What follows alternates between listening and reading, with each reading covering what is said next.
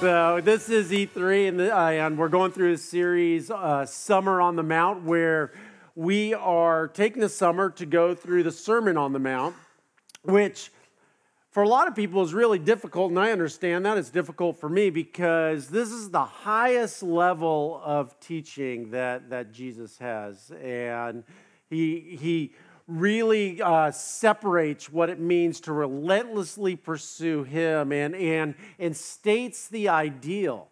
And the ideal of God is very, very hard because all of us have fallen short of God's ideal, of his glorious standard. So we're set with this kind of, well, here's the ideal and here I am. And in trying to partner with people who are going to encourage us to move toward that ideal and not to give up. So we've been looking at these different things as through the weeks, and today we are going to be looking at promises and vows and letting our yeses be yes and our noes be no. And this is a really, really difficult one. But really, I believe in a very real sense, it all begins and ends for us as we are navigating through this life, through this journey of faith, with this idea of promises, what God has promised us, how we deal with promises. It all wraps around in this relational understanding of, can we trust one another? Can we trust God?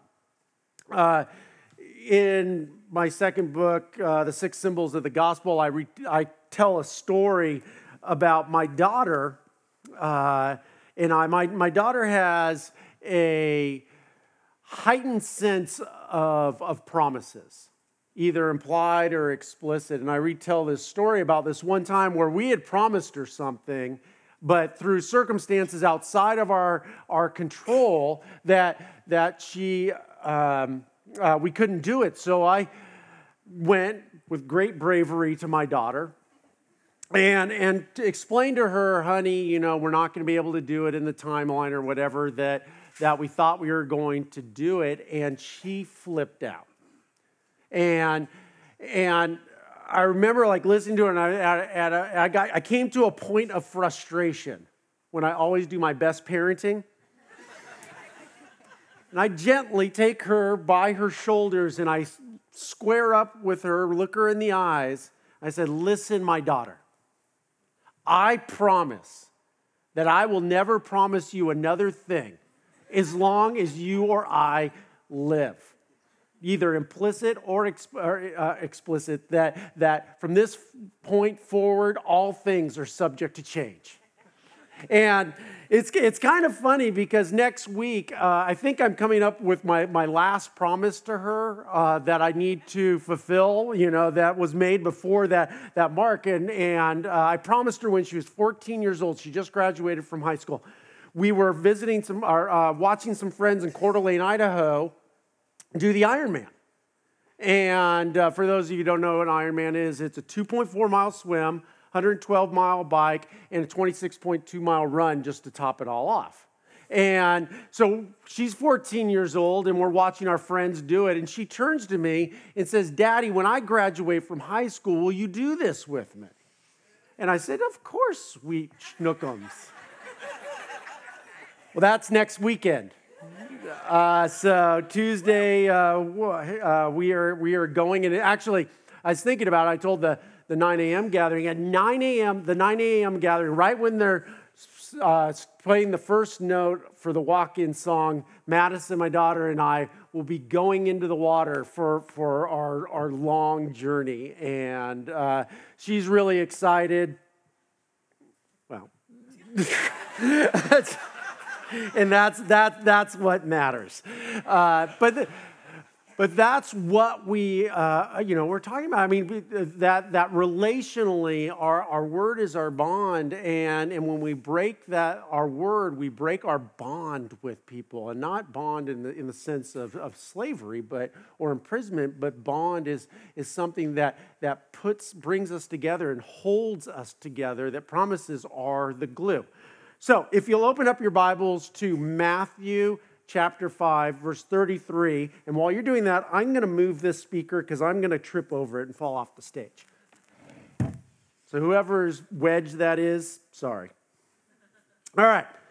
So Jesus continues and says, you have also heard that our ancestors were told, you must not break your vows.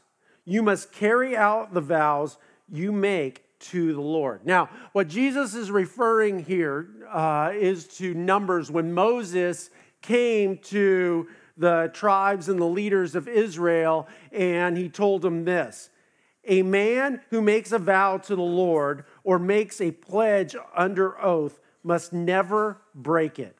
He must do exactly what he said he would do. All right, so very, very clear. And we'll get more into it, but this idea of God's promises to us and those of us who carry his name, the Israelites who are children of God, those of us who are Christians carrying the name of Christ, that this is a real issue, and that we can end up disrupting the future and the eternity and plan of God when we do not have integrity in these things. So going back to Jesus in verse 34, he says, but I say, do not make vows. Do not say by heaven, because heaven is God's throne. And do not say by earth, because the earth is his footstool. And do not say by Jerusalem, for Jerusalem is the city of a great king. Do not even say by my head, for you cannot turn one hair white or black. Just say a simple yes, I will, or no, I won't. Anything beyond this is from the evil one. So let your yes be yes and not be yes, right? Let your yes be yes and your no's be no. And anything beyond this is from the evil one. And, you can look at this in two different ways.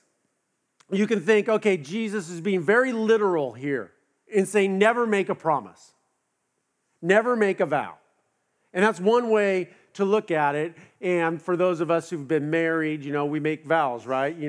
Till death do us part, and we make promises to our children, to each other, and things like that. So we're either all in jeopardy in doing the wrong thing, or maybe Jesus was using hyperbole here and actually speaking of a much larger thing instead of just an external action, but actually somebody's integrity and their character. And I tend to believe that it's the latter, that Jesus is talking about something much larger, and he's trying to say this is really, really important. And this your word should not be taken lightly. So I was thinking about this week and thinking about different times that promises were broken to me and different times that I've broken promises. And I wanted to ask you guys, what are some reasons that you think that people actually break promises? What are some reasons that people break promises? Why? What are some common excuses? Financial circumstances change. Anger. Time. Selfishness. Bitter root of resentment or resentment. Lack of commitment. So retaliation, others breaking their promises to you. Now, as I was reading, I was reading some psychology articles about this, just kind of wondering what psychologists say, and they actually say that primarily it comes to two things: being a people pleaser and being passive aggressive. Basically, we commit to things because we want to make the other person happy. But we don't really think about the consequences and the price it's going to cost us. And that can hurt that relationship. And the other side, passive-aggressive, is that we break promises because we don't like to be controlled. And we feel like, you know what, I've made this promise, but this person is taking it in a way that I didn't intend it, and I'm feeling controlled. So I'm going to break this promise, and it's a way of gaining back control. The hard thing is, those of us who are followers of Christ, those of us who carry the name of Jesus, Christians, that we are called to a much, much higher standard, that this cost is very, very expensive when we make a vow. And when we break it, the repercussions are great and actually go outside of just us and that person. But it impacts everyone. And it impacts God and his reputation, and that becomes really, really sensitive. And I wanted to share with you 5 reasons why Christians must keep their word. And the first one is that we are ambassadors of God. We are ambassadors of God, and when we are not good ambassadors, when we do things in carrying Christ's name, when we do things that are opposed to Christ's teaching, that as an ambassador, that reflects poorly on our Father in heaven. One of the conversations that I have a lot with my children is about our family, about our name. And I say, when you go out and you're at school or you're at sporting events or you're, at a social event or something like that, you don't just carry the name Madison or Boo, but you carry our family name, McNeese. And how you act and how you conduct yourself reflects back on us as parents and your grandparents and our whole family. And, and I think they get that to a point. And I also say, you know what, when you're out, that you also carry the name of Christ, that you are Christians. And your actions reflect on who God is and how you relate with him.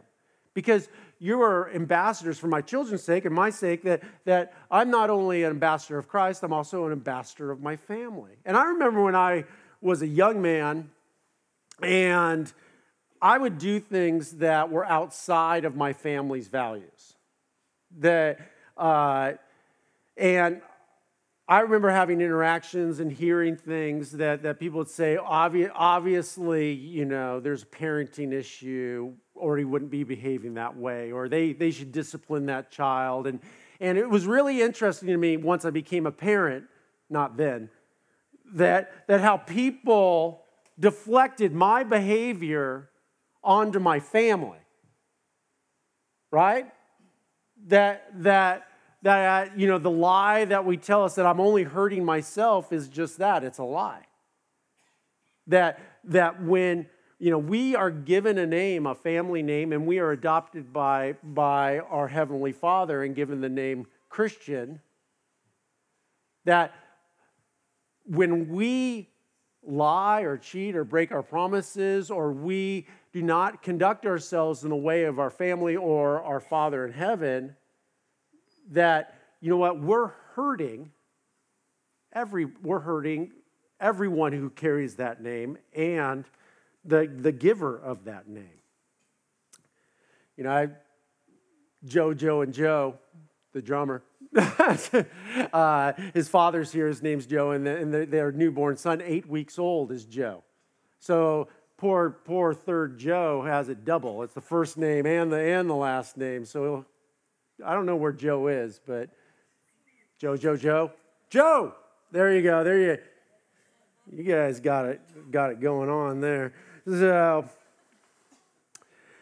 Paul writes about this in 2 Corinthians chapter 5. He says, so we are Christ's ambassadors. God is making his appeal through us. And if we are not worthy ambassadors, when we are not, and the ambassador's job is to reflect the values of the Father, that we are doing our Father, our family, or God's family a disservice. The second thing is integrity. Integrity and following through on your word and God's word is inseparably linked. You can't separate the two. If you are not trustworthy, people may you may be the only Bible somebody ever reads. You've heard that? Or you may be the only church that they ever go to.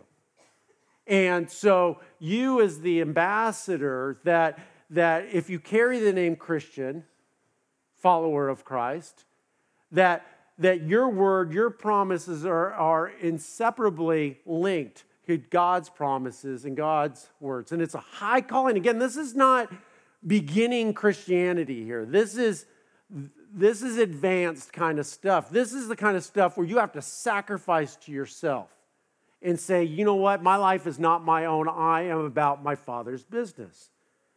And integrity is of great importance to God. It may not be of great importance to man, but is in great importance to God. And he demands integrity, and he demonstrates integrity. Have you ever gone to the supermarket and you got like this jumbo value-sized kind of box of, crunchy yummies or something? Right? It's massive. And you get home and you open it up and the first thing you see is half the box is sectioned off by like some cardboard filler. Yeah? Yeah, okay. Bueller. And then the other half is like a little bit of crunchy goodness in a whole big airbag, right? So out of this huge box, you get this little kind of thing. And what do you think? You feel gypped because of the lack of integrity. Well, God doesn't do that. Like, when was the last time you got home with some yummy bananas and you opened up the banana and there's just a little tiny banana in there? Right? Never. With God, there's integrity. Or what about, those little corn on the cobs that they put in salad? Have you ever husked a big old corn and got one of those little corn on the cobs? Never. Why? God has integrity. One more, just because this is kind of a confessional. I'm kind of proud of it, though. So I ate a whole watermelon yesterday. All right, I'm just going to get it out there. I have no excuse except I did ride 80 miles on my bike. I got home and it was blazing hot, and there was a watermelon in the refrigerator. And I'm like, I'm going to have a little bit because I'm hot and watermelon. I need water and all that kind of stuff. So I took a slice. It was so good. So I took another slice. And then I seriously, like in one sitting, ate almost half of it. And then I put it back in the refrigerator. Well, throughout the day, I kept on going back and taking one more slice and one more slice. And then it got to the evening. I was about to go to bed. And there's just this, like the bottom part. And there's a little bit left. And I'm like, you know what? How many people can say they ate a whole watermelon in one day? Well, this one can. But you know what? I didn't open that watermelon, and there was a tiny little red bit of yummy, watery goodness in there. No, it was full. Why? God has integrity, and marketers don't. There we go. So that's point number 2. Integrity is inseparably linked to our God. Number 3. If people don't trust your word about earthly matters, then they definitely won't trust you about what you say about the gospel. Yeah, that'll preach, and it's going to. Just a second. People, if they don't trust your word about earthly matters, if you say you're going to be somewhere or do something or give something or bring in a project or you're going to help them with something and you don't do it and they can't trust you on that, when you want to tell them about the promise of eternal life, they're not going to believe you about that either. And that is a real issue. Paul writes in Philippians chapter 1 and verse 20, "For I fully expect and hope that I will never be ashamed, but that I will continue to be bold for Christ, as I always have been in the past. And I trust that my life will bring honor to Christ, whether I live or die. What Paul is saying is the consequences of him being faithful and being a good ambassador is inconsequential. What is important is that he brings honor to Jesus in everything that he does. And it's hard because, we want to separate that. Oh, it doesn't matter if I do this, but it does. My best friend in high school, we were tight, and we did everything together. And then we moved a little bit apart. I was going to school up in the valley, and he was living in Redondo Beach. And without traffic, it's about a 35-minute drive, which is not a big deal. Like here, we think, oh, whatever, But traffic can get really bad in Los Angeles, so that drive could literally be a couple of hours if traffic's really, really bad. So we would set things up. We basically had we did everything together. This is before Shannon and before he was married and everything. And, we were bros. And we did everything together. Every Friday night, Saturday night, we hung out and did things. So I remember the first time that I was expecting him to come up to the valley, and he's like, all right, yeah, we're going to go to this club or do whatever. And about 5 minutes before he was meant to be there, he calls and says, dude, traffic is so bad, I'm turning around and going home. Okay, sounds good. That stinks. We'll catch up with you later. Well, he started to do that, and I started getting that excuse again and again and again. And then one day, I was down there with him, and we were meant to go meet up with somebody, and they called, and he says, oh, you know what? We were on our way, and the traffic was really bad, and we turned around, and we can't come. And I'm like, dude, that's the excuse you give me all the time. And I'm like sitting here with you, and now you've just pulled me into it. And it really hurt our friendship because couldn't trust what he said. Now, go a lot of years. Last month, I was at my brother's 50th birthday, and my friend was invited. And I was really excited about him being at my brother's 50th birthday party. You know what's coming, don't you? So I'm like, this is awesome that he's going to be there. And he doesn't show up, and I went to my brother's wife, Tori, and I said, where is he? Have you heard from him? She's like, oh, yeah, he called, said he was driving up here. And I'm telling you the truth. I was driving up here, and the traffic was so bad, I just couldn't make it. I turned around and went home.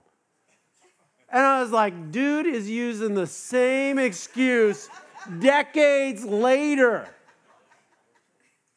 And if you can't trust people with earthly matters, if I can't trust that you're going to come and spend time with me and not make up lame, or at least won't bother to make up a new lame excuse, that I'm not going to trust you on bigger things.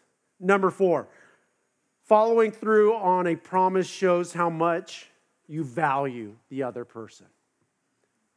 Following up on a promise shows how much you value the other person. Promises are for what? Anybody? When do you give a promise? When keeping it, but respecting it. It's usually something that is outside the ordinary, right? And is going to take some sacrifice. And the person needs a little bit of assurance, right? You make a promise because you want them to know, hey, I'm going to come through with this, right? And it wouldn't be a big promise for me to say, hey guys, I promise you I'm going to walk over to the pillar of truth again and look at my notes. Because I'm going to because I can't remember what number 5 is. So that's not a legit promise. I'll promise if you want. I promise I'm going to go over there and look at point 5. Before I say point 5, I'm going to walk over there. But point 4, that it shows how much you value somebody, because when you fulfill a promise, it costs. It probably is going to cost. More times than not, it's going to cost. It's going to cost you extra time or money or inconvenience or sweat or pain or something. Because that's the nature of promises. We don't promise when it's going to be easy. We promise when we want to assure somebody, hey, I'm going to come through for you. You can count on me, and you will also be able to count on me when things go hard. And when it is hard for me to fulfill this promise, believe me, I am going to fulfill it.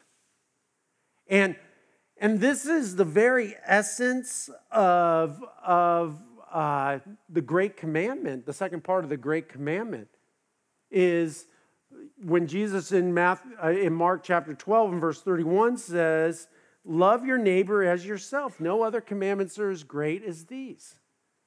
When we keep promises, we show how much we love somebody because it costs. We show how much we value them. You know, I wouldn't be doing the Ironman next weekend if I didn't make a promise to my daughter, because it costs a lot of money, it's costing a lot of time, and it's going to cost me a lot of pain. But the cost of not fulfilling that promise is far greater than that 140.6 miles. Who's counting though, right? Number 5, promise fulfilled. I'm here. People do not respect people who do not follow through on their word.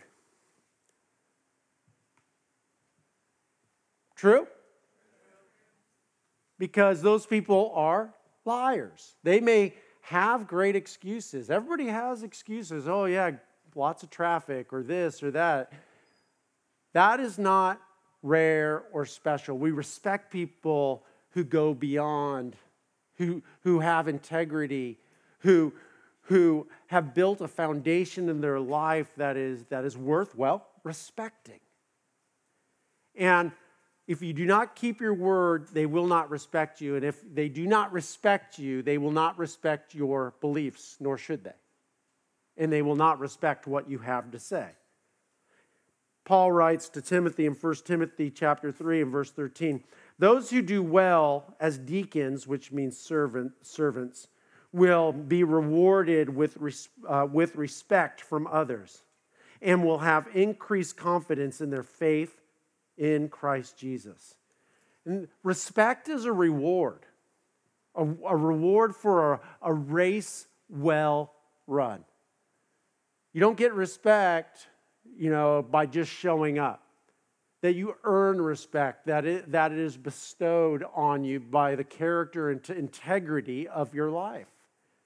And again, those of us who are followers of Christ, we don't have an option for any other life than a life full of integrity, because we chose to carry our Savior's name as a Christian. So, I believe that Jesus is super, super serious about this idea of promises and keeping your vows and what it means for our integrity. That without it, I said at the beginning that without integrity, without us keeping our word and our vows and our promises, that we can do irreparable damage to the kingdom and its work. Because if people can't trust what we say, what they can verify, they definitely will not listen and respect and listen to what we have to say about eternal things.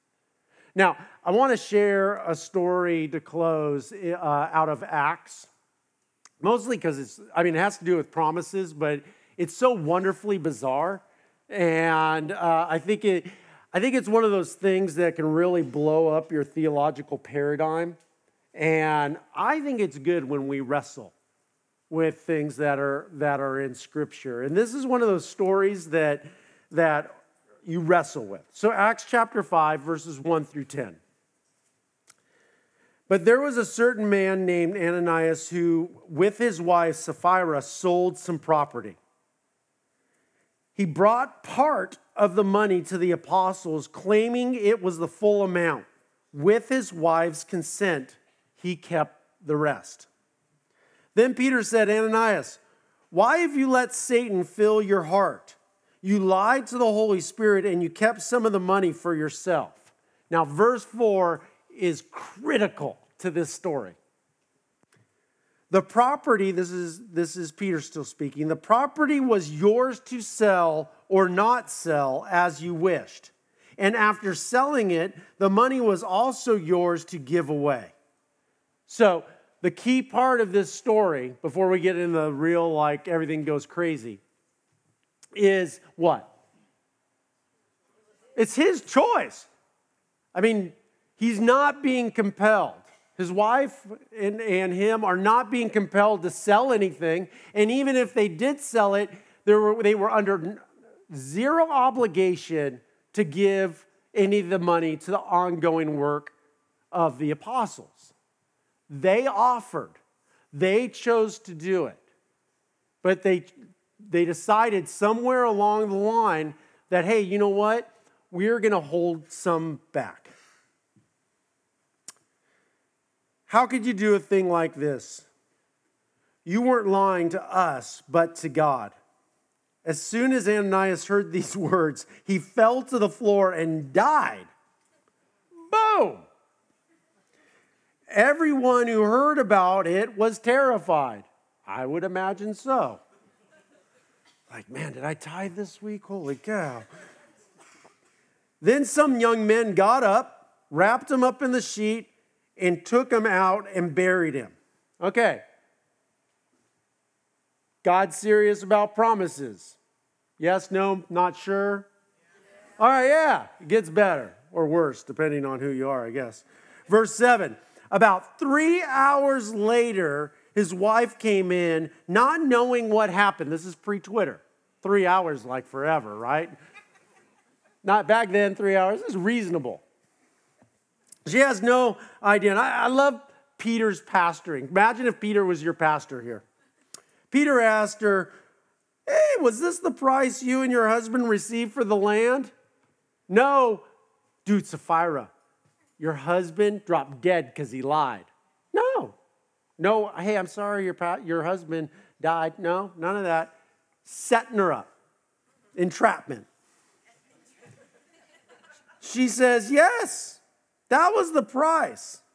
Verse 9, and Peter said, how could you two even think of conspiring to test the Holy Spirit of the Lord like this? The young men who buried your husband are just outside the door. Oh, thanks, Pastor. And they will carry you out too. Instantly. So, not a slow death, but instantly she fell to the floor and died. Yeah, wow. When the young men, imagine being the young men in that day. When the young men came in and saw that she was dead, she did. They carried her out and buried her beside her husband. Now, I'm going to let that scramble your brain and like figure out how God and Jesus and all that is. That's not the point why I gave you the story. The story is to preface or to really understand that this thing, promises and oaths and vows, is very, very serious. And it should not be taken lightly.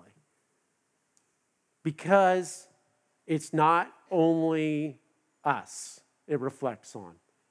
It reflects on our earthly family and our church. But worst of all, when we break our promises, that it reflects poorly on our Lord and Savior. And we are to be ambassadors of Jesus and bringing glory to Him forever and ever. Amen. You guys pray with me?